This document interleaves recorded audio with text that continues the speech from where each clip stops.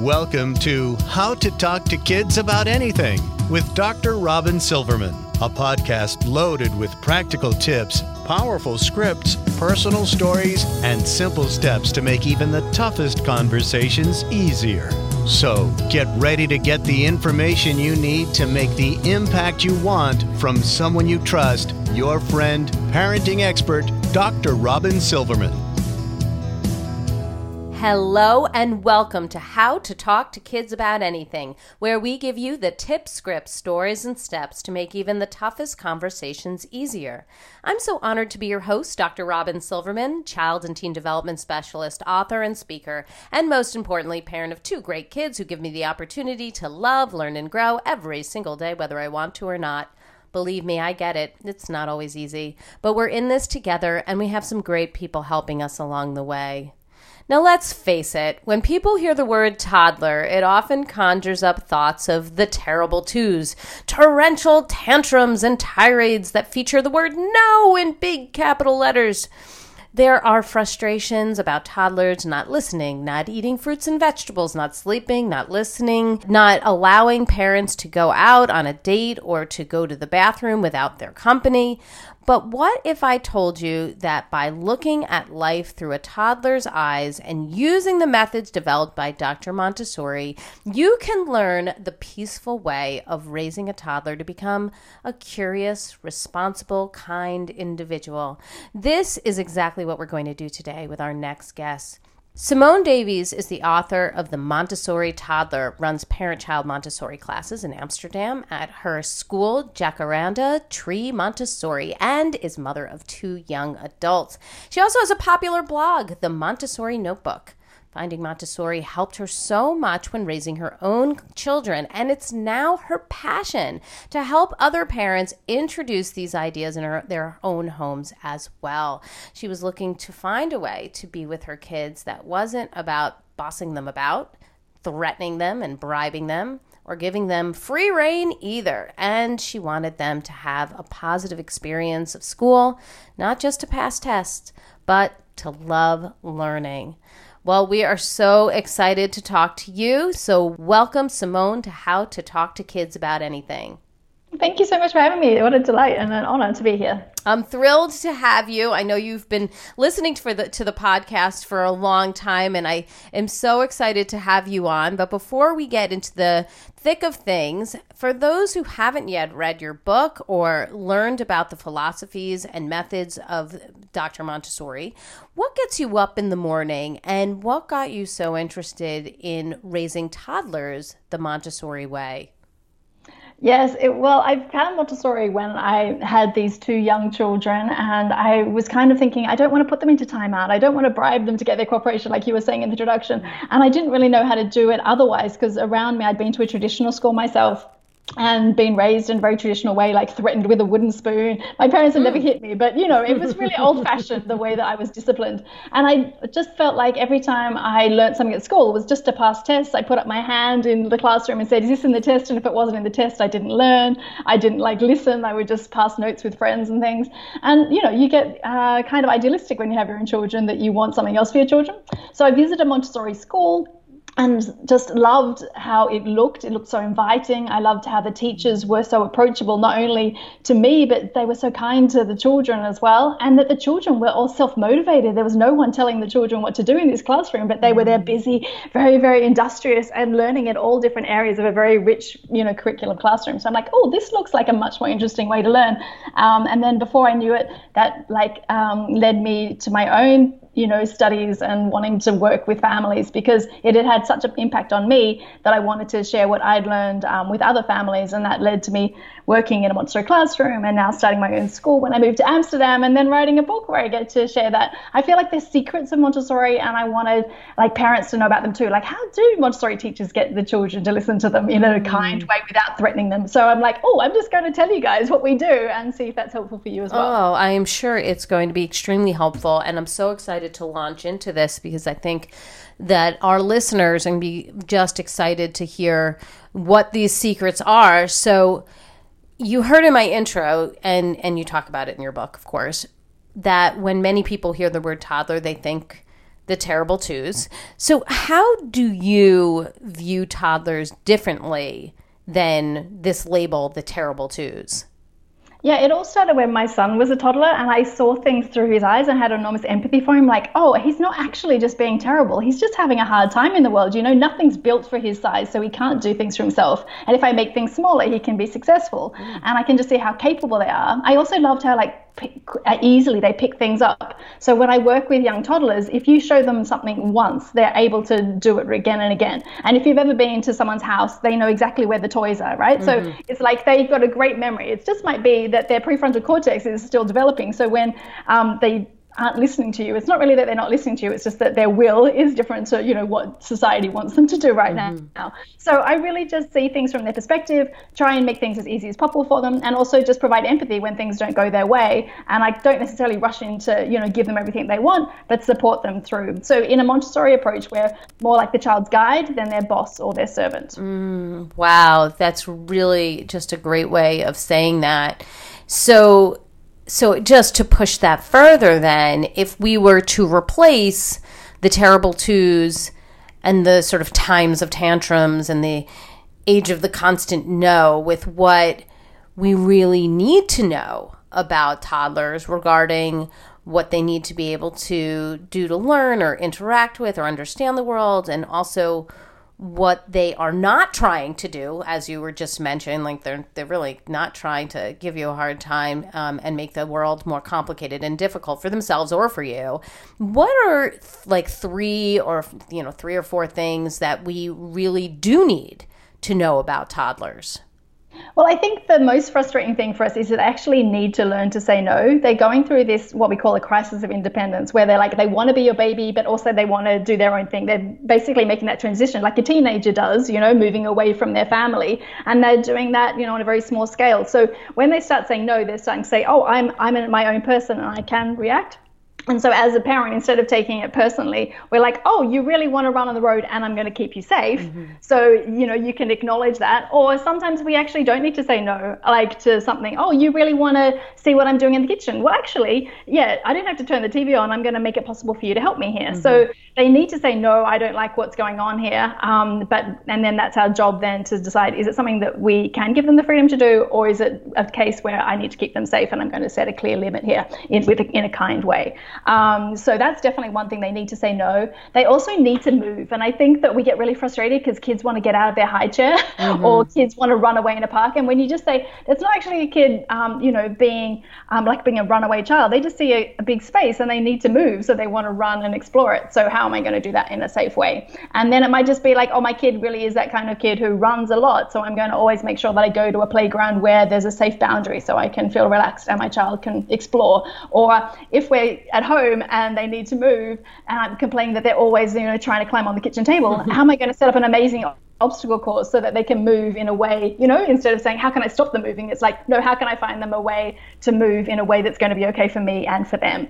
And then like another thing I guess I would say is that they need limits. They need to know sometimes that things aren't always going to go their way. And I think sometimes we're scared of setting limits with children these days because we're trying to be these laissez-faire parents, but actually they need not too many, otherwise they'll feel like they live in a dictatorship, but they need some kind of clear limits as well and set them in a positive way. And I think that that's something that I was missing. Like, I don't have any role models of people who can do that.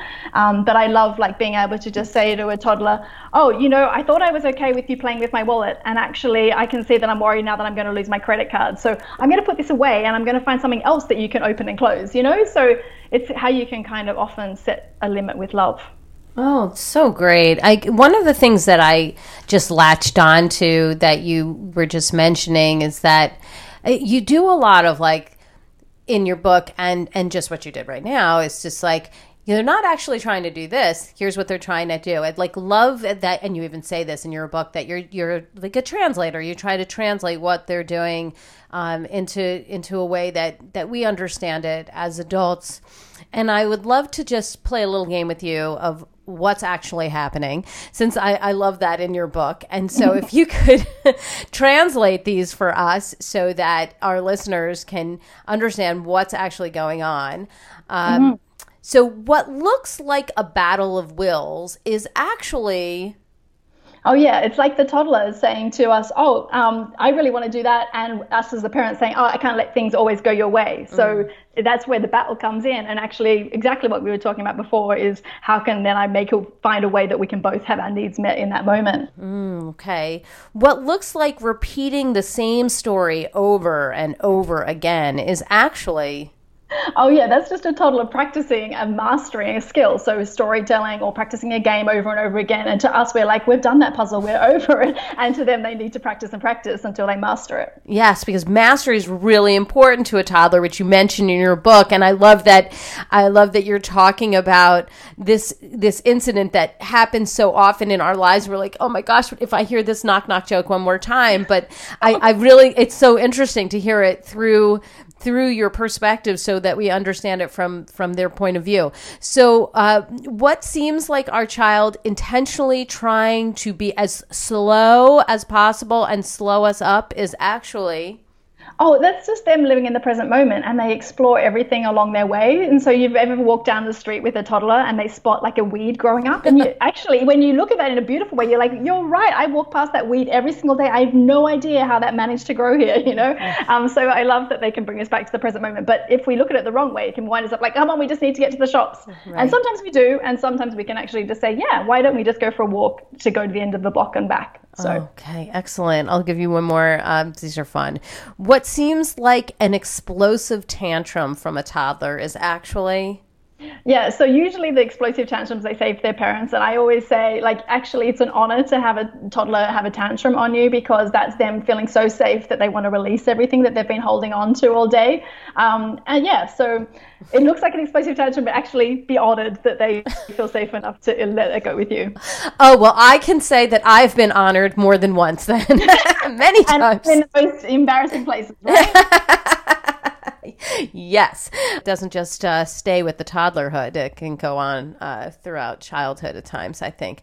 Okay, so one of the areas that is a critical part of Montessori's methods is, I love this, designing a thoughtful environment. Your book is so beautiful. It really echoes this idea of having a thoughtful environment that's created with a toddler in mind. Can you give us some key ideas of what a Montessori environment takes into account, and perhaps even some things that our listeners can think about for how they may design their own spaces at home that might help with learning or inspiration or positive development of their children? Yes, absolutely. I mean, basically, I think there's one phrase that sums up most of it, which is a place for everything and everything in its place. And so children actually under 6 have quite a strong sense of order. They know where things belong. And so if you always say, put your coats on hooks by the front door, then they'll know that my coat always goes there, which also is an advantage because when you're leaving the house, then they can always find their coat, their shoes, and where everything goes in its special place. The problem is that mostly we have too much stuff and we don't have these fixed places. Yes, so you are so right. Yeah. So we need to strip that back and follow that approach, like less is more. I actually quite like the work of Marie Kondo, because she actually gets rid of all the things you don't need, and you only have available then things that are useful or that they're working to master. And I'm not saying like get rid of all the toys, but I'm definitely saying have less things out that are available to them, and then store the rest and then rotate them so that you can kind of keep them interested and also just focus on what they need to play with right now. And then we're also looking, like we said earlier, how can we set up the environment for the children to have success? Because actually young children like to be involved and like to do things for themselves. They go through that me do it kind of phase. So it might be as simple as like setting up their wardrobe so that they can choose from 2 t-shirts and 2 shorts, something that they could wear that's weather appropriate for that day, rather than the whole cupboard and then they can't choose, or they pull everything out and make a big mess. So it's kind of like just give them what's available. Or in the bathroom, it's having a step stool so that they can reach up and help themselves to the toothbrush and trying to put the toothpaste on themselves. Or if the kids really like working with the shampoo, but you're worried they're going to use up all the shampoo, to have a little travel size bottle and just refill it each day with a little bit, the amount that you're happy for them to squeeze out, because they love squeezing and washing themselves then, and so they'll be more involved in that. Or if they like to help in the kitchen, I love those learning ladders that you can have now in your kitchen, but I even just had a step ladder that was like from a painting kind of thing at the hardware store, and they'd stand at the front top and help me make sandwiches or wash some vegetables while I was preparing dinner. And they basically became so capable that gradually I'd step back, and my toddlers then became, teenagers, and they were preparing meals. They'd choose what they wanted from a recipe book. We'd go to the shops and buy the things.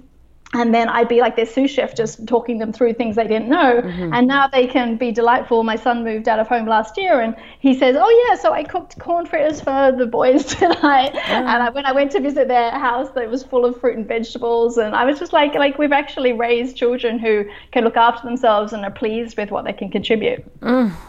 I love all of this, and I think that while everything has been geared toward toddlers in your book, that this is a lesson that we can take in at any juncture, that we can have our kids help us in the kitchen, that they can help us around the house, that they want to be involved, and that if you have kids that are 8, 9, and 10, and this hasn't been what you've been doing, you definitely don't have to think that you missed the boat. Like this would be a fine time to say, you know what, I'm going to start involving them in the kitchen. And my kids are still pretty short and still using the step ladders, even at 9 and 10. We have a very tiny family, and they love to help out in the kitchen and make things, all kinds of things, pancakes, eggs, whatever. So I like to have them, using the step ladder with me, and they like to bake and all kinds of things as well. So just for those who are listening who may not have done this yet, and the toddlers are now even teenagers, this is a time to get them involved, and we can absolutely use some of these great ideas. There's never a time when we shouldn't be having a clean closet, and having smaller amounts of things to choose from. So I feel like right now I'm inspired to clean out my whole closet just listening to this. So I feel like it's great for any age group. Also like even making things accessible in the kitchen. Like young toddlers can set the table by, if you have a low cupboard, for them to have the bowls and the glasses and the plates and all of those kind of things. Yes. So I still have my plates and bowls down low because I never know when little people are going to be visiting our house. And if you start from a young age, it's even easier because they have just learned that thing. And my teenagers still take their laundry to our hamper because they know that the clothes will get washed if they go to there. So I never had a battle with them. The most I've had to say is like, oh, I haven't seen your sports clothes and I need, if you want them washed, I'm putting a load of washing on, and then they run and get it because they want clean clothes. Yes, exactly. No, this is a very good point. All right, let's see. I love that you say in your book that you sometimes have to act as the toddler's prefrontal cortex. I thought that was just so genius, the way that you put that. And you say to allow all feelings, but not all behavior. So help us to understand what that looks like when our child is not listening, or hurting another person, or destroying property, or not going to sleep. How do we understand and allow for feelings but still correct the behavior?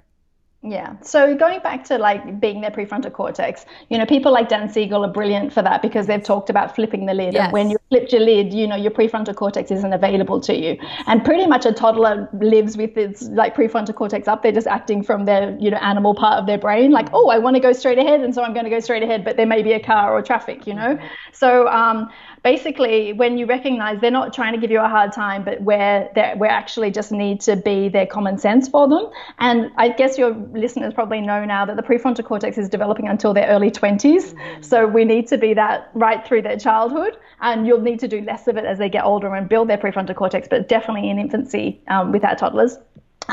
Then when we say we allow all feelings, we're like, okay, so when that lid is flipped and they're not accessing their prefrontal cortex, let them express all of those frustrations or their anger or their sadness that things didn't happen to help close that lid. And then once that lid's closed, then you can help them make amends if they threw all their toys on the floor or they hit someone, like, oh, I've got a red mark on me. What should we do? Should we go and get a cold cloth, or would you like to get me a tissue? And, showing them how we make it up to somebody. Because I think that, it's more like restorative justice as opposed to, punishment. So punishment, I don't know if you've ever been punished, but basically you're mostly angry at the person that punished you rather than, feeling like, oh, what did I learn from that moment? And now instead we can look at any moment as how what can I teach my child from this, or what can they learn in this difficult moment? So if they're not listening, I'm going to like allow them all their feelings, let them, you know, explode, whatever that is, but I'm not going to let them hit somebody, or I'm not going to, so I'll step in like, oh, you guys are both hurting each other. I'm going to separate you, and we're going to come back when everyone's feeling calm. And then in that calm place, you can make amends with each other or find solutions. That's how I would kind of, yeah. All right. So this sort of brings me into thoughts about, you had an area in your book about ground rules and putting them into action. And, you know, I'm just thinking about that because we can't hit each other is obviously part of a ground rule that most people would want in their household. So let's talk about ground rules and putting them into action, following through and dealing with them when they are broken. So how do you set ground rules that help to limit set for these toddlers? And then what do we do when these ground rules are broken, that in a reasonable age appropriate way? How do we cope with those? Yeah, that's exactly right. It has to be age appropriate. So with the ground rules, like I said earlier, you don't want too many rules because otherwise then you just feel really restricted. But I love living in the Netherlands here where there's enough rules to keep us safe, but enough freedom for me to decide myself, you know, what's going on. That's why we love living here. So it's a bit like that. So I have a rule like we sit at the table to eat because it's a practical thing. Not only will I then not have mice and things like that coming into my house trying to eat all the crumbs from the bedroom, but it's also a social occasion. And so they're learning that. We have rules about being kind with each other and not hitting each other. And so it's my job to keep them, you know, safe as well. And so say that they get down from the table and they want to take food away, then I'll be like, I would set a kind and clear limit. It's like, it looks like you want to get home the table and we keep our food at the table. So I'll put the food back here. And if you want to come and eat, then you can. And if you want to go play, then you can as well. So that would be an age appropriate limit for a toddler who I don't expect to sit at the table for the whole meal, you know, till everyone's finished. But I keep the food at the table. And what's really funny is that in my classroom, if they're wanting to eat that cracker really badly, they will come back to the table. They will come and sit back down. And if they're all done, they're done. And then I will start to model, okay, so it looks like you're all done. Now I'm going to take the plate to the kitchen. And then gradually over time, they learn to also help take the plate to the kitchen. And then they just realize, okay, well, we only eat when we're at the table. So they learn that rule over time. If two siblings are hitting each other, then like I said before, there's almost like, for me, I love the How to Talk So Kids Will Listen and Listen So Kids Will Talk book by Faber Maslich. Yes. And I love that there's kind of like almost levels. So like low level bickering is just them, you know, having to work out conflict, you know. So if they kind of just nagging each other a little bit, I kind of might just make myself seen, but then retreat and let them sort it out. And then it accelerates when, you know, like they're rough playing, and the kids need to do rough play. They need to play fight and those kind of things. But sometimes it goes too far and then it gets into, you know, someone hurting themselves. So in our house, we came up with a rule that if someone said stop, then the play fighting stopped. But what that sometimes happened is that I could hear someone getting upset, and I'd say, does someone need to say stop now? And then I'd hear stop, stop, stop. And, you know, the play fighting would stop. So it's kind of like me kind of just being this outside source of reason, but then letting them sort it out themselves. And then sometimes it's like someone's really hurting the other. And then it's sort of like, I see two kids who are really angry with each other. We're going to separate. And with like very young children, I would just be me sitting between the two of them, not sending them to their room or anything like this. But it's just kind of like, let's all get some quiet time and then we'll all regroup at the end. And then the bit I think that most people miss is this making amends with each other, because otherwise you're basically just letting kids fight or letting kids get away with hurting someone or breaking something and not making it up. But it would just be an age appropriate solution. So for a young child, it might be that they go and get a tissue, or, you know, eventually they'll learn to say sorry, but I don't force them to say sorry because I want it to be an authentic sorry, not a sorry, yes. You know, those kind of things. So but I do show them how we can care for someone, that someone's hurt, and that we make it right by them. Oh, yes, that is very much a theme in my household. This idea of what can we do to repair our relationship. And now I just have to say that word repair. And it's, do you need ice? Are you okay? At one point, when they were little, I would be, you know, modeling the, oh my goodness, are you okay? Do you need ice? And then they started to repeat that verbatim. It was so funny, you know. Oh my goodness. You'd said it so many times. Yeah. Oh my God. Like they would repeat that. I'm like, okay, well, I mean, you could say it in your own words. Yeah.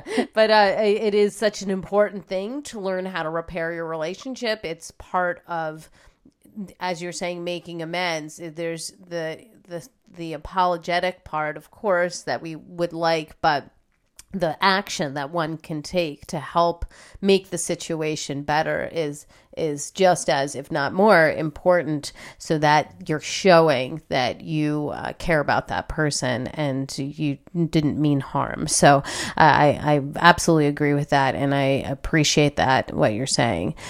So you talk about solving problems, or I'm going to say it's co-solving problems with your toddler. This might surprise some listeners, as we know that toddlers are so young and some might not even be verbal yet. So can you talk about how we can work on problem solving with toddlers, and maybe even a couple of examples of doing so? Mm-hmm. So I base a lot of this from Alfie Kohn's work, Yes. Where he says rather than doing something to kids, like work with them. And so even a young toddler, he's like, or she is expressing some interest in wanting to do something, and you want to be doing something different. It might be like that they want to stay at the park and you want to go home and cook. So you could just say, like, you really want to stay at the park and I really need to go home and cook. What are we going to do to solve the problem? And I might just wait and count to 10 in my head to see if anything comes up, because sometimes they come up with like, oh, I'll just go on the slide one more time and then I'll go and help you with the shops. And you're like, oh wow, that was amazing. And when they're toddlers, mostly I might be, like you say, co-solving problems. I might be coming up with a few of the ideas and then they take it over. But I even had the situation when my two kids were playing and Oliver couldn't have even been 2 years old because Emma was only crawling, and she crawled over and was pulling at the truck that he was playing with. And so I'm like, oh, I see two kids who, want the same toy. How are you going to solve the problem? And I just counted to 10 in my head to give them time to process it, not aloud like 10, 9, 8, because that just puts stress on kids, but just giving them time to process what I'd said. And all of a sudden, Oliver was taking off the front wheels of the truck and giving Emma the back wheels of the truck. And they both sat there super happy with like the two different parts of the vehicle. And I'm like, I would never have come up with that. I would have been rushing to find another toy or saying you need to change the chair and take turns and, these kind of things. Because it's amazing how even young toddlers can come up with some super creative ideas that we hadn't even thought of. Oh, wow. I really love that. And the example is stellar. So helpful to understand. There's also another really funny story too. Ooh, I tell me. remember that my kids were a bit older and my daughter was humming at breakfast, and my son was like, Emma, can you stop humming? Have you been in this situation? Do you know what I mean? Of course. My son's like, please stop singing. Stop singing. And I'm just thinking to myself, and I just want breakfast in peace. Like Yes. that. So we've got three people all wanting different things. And I'm just going to go to the fridge and get what I need right now. So I'm kind of counting to 10 in my head. And before I knew it, my son had said, well, actually, it's not even that I'm irritated by the humming. It's just that song is just driving me crazy. And she's like, well, what about this one? And he went, yeah, okay, I don't mind about that. And so by the time I'd got back to the table, they'd worked it out themselves. Does that make sense? Like Yes. if you build skills over time, they realize that we're not always having to interfere, because I think the more we interfere to solve the kids' problems for them, the more the fighting seems to escalate. Yeah, it's great. And we interviewed Alfie Kohn, and you had so many people in your book that I was like, oh yes, like it was like the lineup of how to talk to kids about anything. Jane Nelson was in there, and we talked to the people who wrote How to Talk So Little Kids Can Listen. Exactly, the children. The children, yes, and it was so and I think good. What I love about all of these authors is that it puts into practice Dr. Montessori's, she wrote her books 100 years ago, and it's very beautiful how she says, let's be the child's guide, and says, let's give them freedom within limits. But in day to day, we're like, what does that look like? And what I love about Jane Nelson's work and Alfie Kohn's work is like, oh, these are some tools and will support the Montessori approach. So that's how come I've also used them in my book so much, even though it's a book about Montessori. Yes, no, it's terrific. And all these people have so much to contribute to this conversation. So why do you feel that parents should really be on board with incorporating these Montessori principles in their own homes? Yeah, so what I love about incorporating Montessori at home is that if your children go to Montessori school, they're getting, lovely Montessori materials, this Montessori approach, in their classroom for 6 hours a day. Some of us also don't have the privilege of getting to go to Montessori schools because they might be private schools in your area, or they may not be a Montessori school in your area. But being able to apply these Montessori principles in our homes, things like, setting up the home so the child can be successful, looking at the activities that they're really working to master rather than just having lots of junk lying around your house. And that parenting piece about being their guide rather than their boss and their servant means that the children get these principles 24/7, and you play such a big role as a child's parent. Even they're only at school 6 hours a day, so the other days and also on the weekends they're around you and getting your influence. So I just find that so important, that one, you'll be consistent with the school if they go to the Montessori school, or they get to benefit from this approach even if they don't go to Montessori school. And I think also the parents who I've had in my classes who get to practice these principles realize that it's a calmer place to parent from, because you're not taking everything personally. You're like, my child's having a hard time now, how can I support them? As opposed to, my child doesn't respect me, they don't appreciate anything I do, and coming from a much more a battle of wills place. Yes, right. So I think that's a long-term approach. You're building connection, you're building trust, so that your teenager will come to you when they need to talk to you about something that's really important to them. Right. My child's having a hard time, not giving me a hard time, and just sort of changing the way that we're viewing things. Okay. And it's not just this quick fix, like, okay, if I put them into timeout, they'll learn their lesson. Well, it might work in a very short-term approach, but then you're not building trust, so that over time you're going to be the person that you can that they will turn to when they're having a hard time as a teenager and things as well. Right. We absolutely set the groundwork for that as at a very young age. It's absolutely true. So you talk about the need to step back and observe your child before rushing in, before jumping to conclusions. Just observe without judgment. So why is observation so important to the Montessori approach?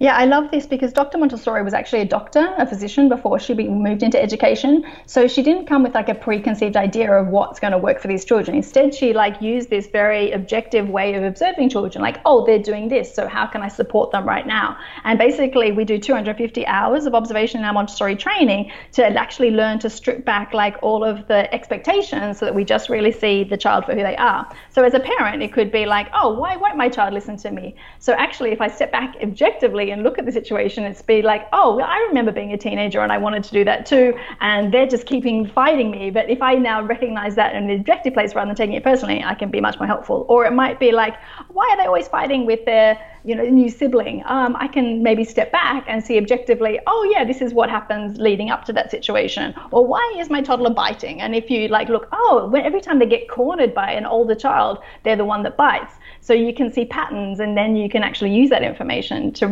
to respond rather than being so reactive.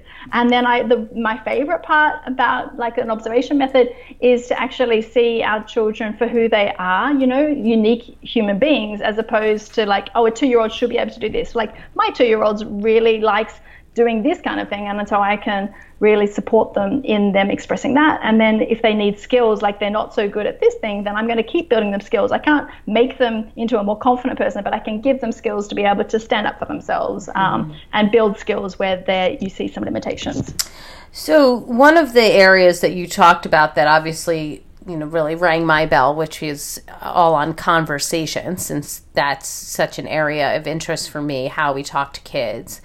You have a very specific view, and Montessori does, about how we talk to kids even as they are toddlers. And often we fall into patterns when we're talking to very young kids of using quote-unquote baby talk or calling things different names than they really are. Can you talk to us a little bit more about really what we want to strive for in conversations with our toddlers, even if they're not wholly verbal yet, and yes, of course, when they are? Yeah, so I think let's start with the baby talk. So even with a young child, we simplify things like, oh, look at the woof woof, instead of look at the dog. Or actually children are amazingly capable, and like I said earlier, they pick things up so easily. So Dr. Montessori recognized that actually we can give them very rich vocabulary from a very young age. So instead of just saying, oh, there's a dog, if you know it's a Labrador, you can say, oh, look at that beautiful Labrador. Or if you know the names of the flowers, you can say, oh, look at this hydrangea. And then you just realize how limited you are. Like, I don't actually know all the names of these trees. I'm going to find out. And then you're actually modeling for your child that when you don't know something, you can look it up and you can find out more about it. So just like they can learn the name of a banana and apple, just keep giving them opportunities to, if they're interested in vehicles, which a lot of young children are, then you can say, this is a front wheel loader and this is an excavator. And I was fascinated myself actually as a grown up to go, what is the difference between a bulldozer and an excavator? And you're like trying to work out, and they pick it up so easily. Yes. So it's like, instead of baby talking them, just give them rich language, and then you'll just see it come out. And like a kid who's really interested into the dinosaur age, I have never heard so many complicated names for dinosaurs. And until I had a child who was interested in dinosaurs, I'm like, a Parasaurolophus. I thought there was just a Tyrannosaurus Rex and a Stegosaurus. And so they're very capable of learning very difficult things. The other thing that I think we're really specific about is and you've discussed it in your podcast before, is not always just saying good job to children. Oh, yes.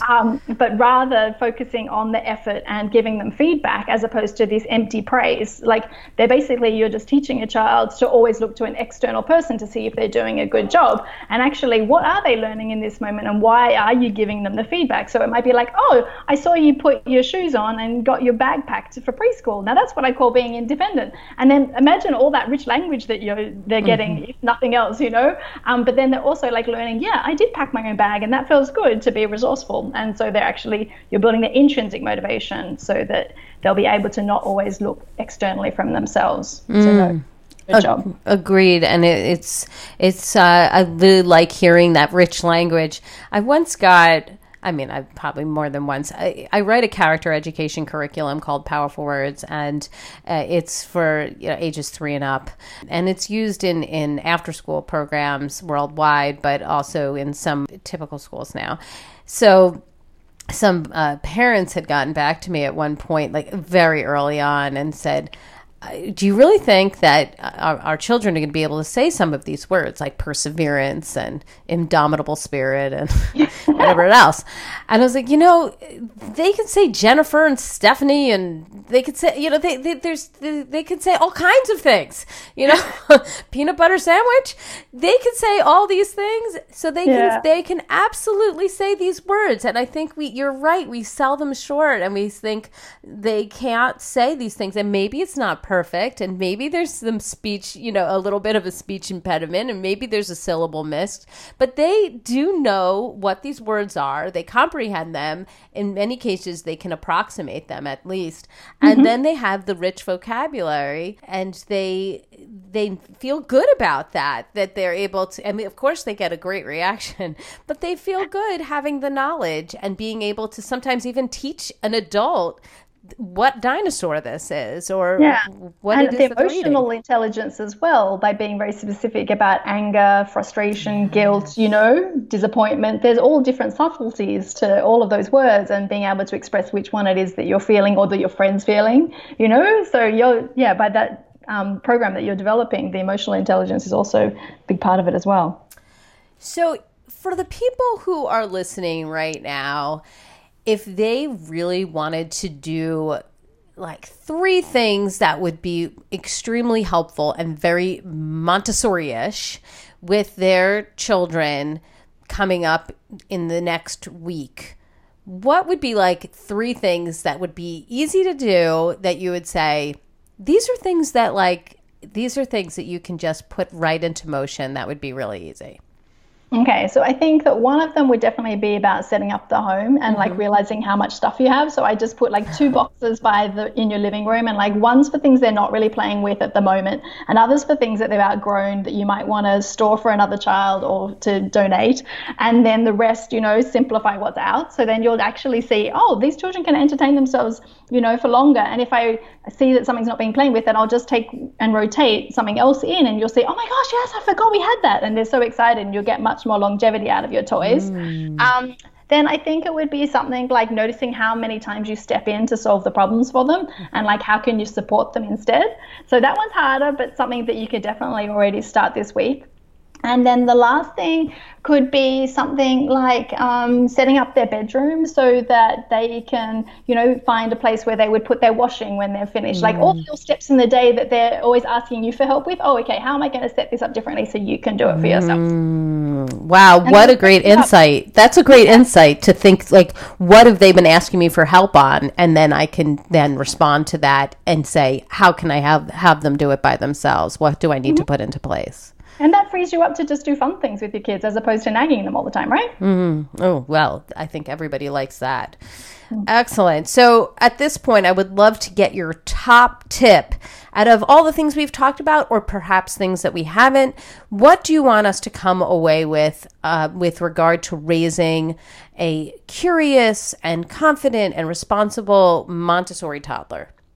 So I think the thing that we've probably discussed the most is actually seeing the world through our toddler's eyes or through our child's eyes. So when we take their perspective, we see that they're not trying to give us a hard time, or they're not trying to run away, or they're not trying to slow us down, or they're not trying to snatch that toy of someone else. They just want to play with it right now. And then we'll be able to support them, maybe give them the skills if they're lacking them, maybe set a limit if they need it, or maybe give them the freedom to try it, get it wrong, and learn from it. So I think perspective taking would be the biggest thing I would like people to take away from our conversation today. Love it. Love it. Give us the resource of the week. Where can people get more information about you and your book and all the great work you're doing?